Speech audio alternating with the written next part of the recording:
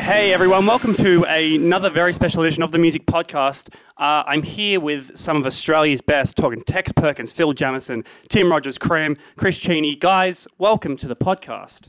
And Jack. And Jack. Hey Jack. Phil, thank you for taking the hit. Unfortunately, there was a shortage of chairs, so thank you very much for taking the little one. Appreciate that. Guys, correct me if I'm wrong, this is the first time you've all gotten together to rehearse for this Easy Fever tour. Correct.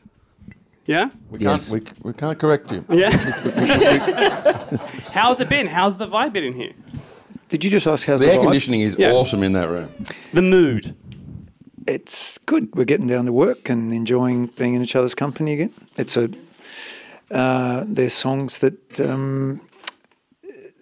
have a vim and verve and a vigour to them, and we're doing well. So if that's a vibe, that's exactly what it is. And the vibe's doing well. When this tour was announced, obviously it was very exciting. I think, Chris, you said that rock and roll in Australia wouldn't be what it is without the Easybeats.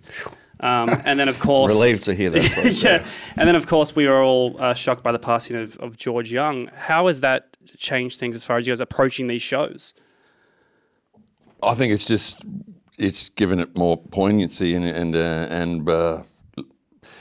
legitimacy. It really needed to be recognition and tribute, and I think the timing of it, the promoters were basing it around the TV show Friday on My Mind. Nobody knew that George was going to pass away, around this time, and of course, Malcolm.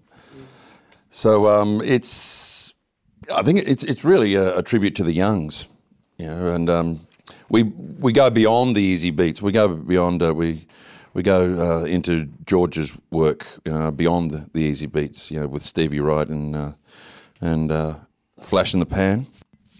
So it covers a lot of, well, not all of their work, because my God, they did so much. It was a ridiculous amount of, awesome, memorable stuff. There's no JPY in the set. There's no Ted Mullery, but we could have. No AC/DC either. Actually, there is. Is there JPY? Are we doing a JPY song? I believe Kram. I'm doing a JPY song. What are you doing? Spoilers. I'm doing Yesterday's Hero. It's kind of cool because when I was a kid, it's kind of the first ever song that I was really little and I saw on Countdown, and I just loved this pop song, which I found out much later was about a washed-up rock star. It was kind of cool. And I never knew it was a Vander and Young written song, and so I think what Tex is alluding to is the amount of work that came out of the Easybeats that Vander and Young in particular wrote, produced, and obviously AC/DC is a great example of that. So the Easybeats sort of started so many things. And I guess also what Tim was saying, just to play these songs is just amazing. Like, it's really like, I'm hearing all these new songs from the other guys I didn't even know. So yeah, it's really exciting. We mentioned the ABC miniseries. Did you guys watch Friday on My Mind? I watched part 1. I watched part 2. Can you tell me how it ends? I watched part 1 and 2. Oh, Tim watched both. Tim watched Just both. a quick review. How'd you find it? It's great. I thought it was gorgeous. The music was excellently done, and our friend here, Jack Houston, was musical director for the music on the series. So I didn't actually know that until the very end, and when I saw Jack's name come up, I thought that's why it was done so well. Because I'm a nerd, I had minor squibbles about the length of hair during particular eras. No, Stevie had shorter hair And there. it should be noted that Tim and I both collect 80s cricket bats as well. So I just wanted to put that in. Just a fun little fact. Oh, I mean, we do, but Super scoop. what's the connection to It's it? nothing. Just wanted to say that while I'm sitting next to you. It's got a sick, amazing Super Scoop, which came out about the same time as Black Eyed Bruiser, maybe. Anyway, look it up. Look it up, people. I have Good no little idea what anecdote. Gray it is. Nichols Super Scoop GM100. Actually, you mentioned Countdown as well. Phil, you're playing the special Countdown special at New Year's, right? Yes. Is this, because there's rumours going around, is this a warm-up to the official comeback of Countdown? I have no idea. Yeah. I know that I'm doing the New Year's Eve and I'm doing Evie Parts 1, 2 and 3 on the Opera House Steps, which will be really amazing. Yeah. Opportunity.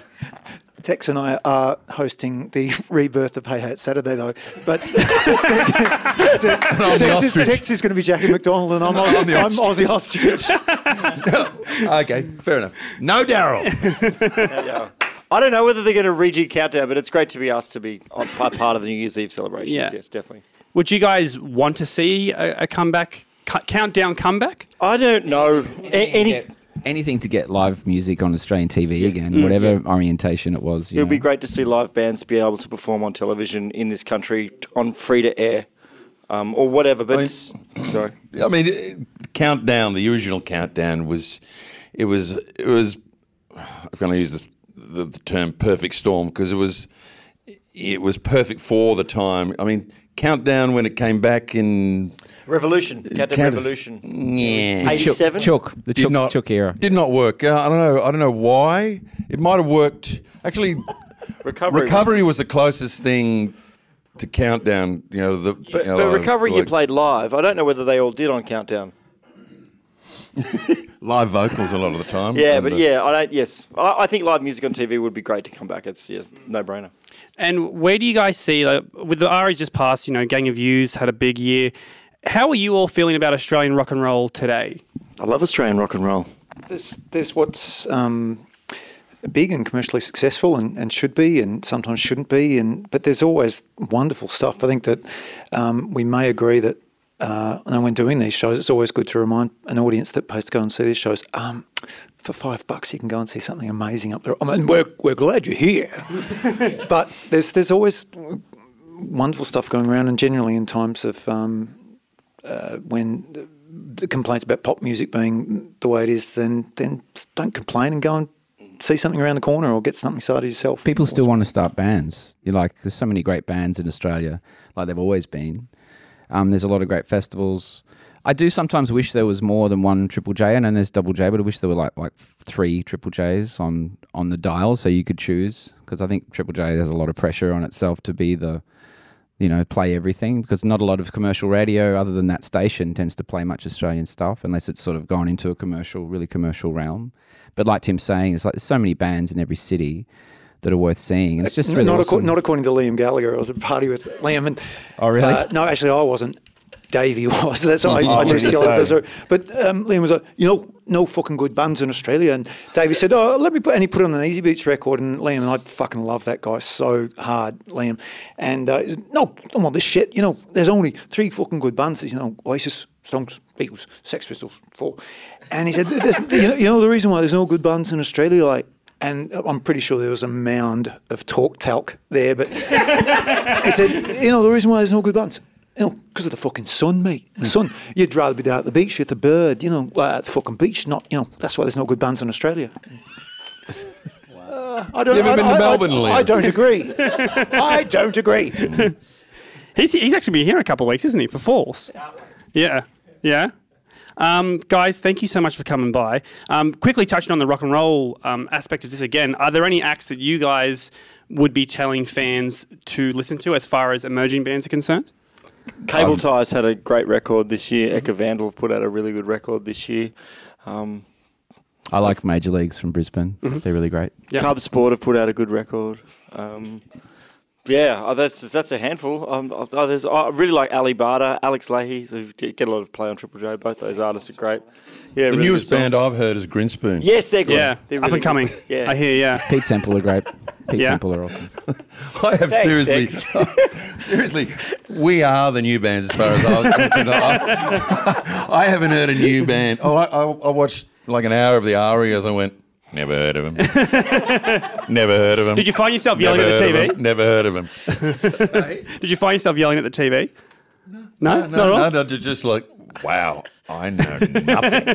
I really have no idea what's going on, do I? What are the chances if all these shows go crazy, can we see you guys on stage together again? I don't know. The chances are, I don't know. I know that Chris, have you going to say anything in this interview? I don't There he is. I don't have anything to say. I'm just enjoying the podcast. There's a reason we can't. Chris is going to record a new Living End album in Berlin in January, which is very exciting. Spoilers. So, spoiler alert. So Well, it's like learning these songs. I feel like giving up, to be honest. But I won't quite yet. We hope not. Guys, thank you so much. The Easy Fever Tour kicks off in Thirroul on Thursday, Sydney on Friday, then we move to Thirroul. Yeah. It'll be a real thrall. Guys, thank you so much and good luck with the tour. Thanks, Neil. Cheers.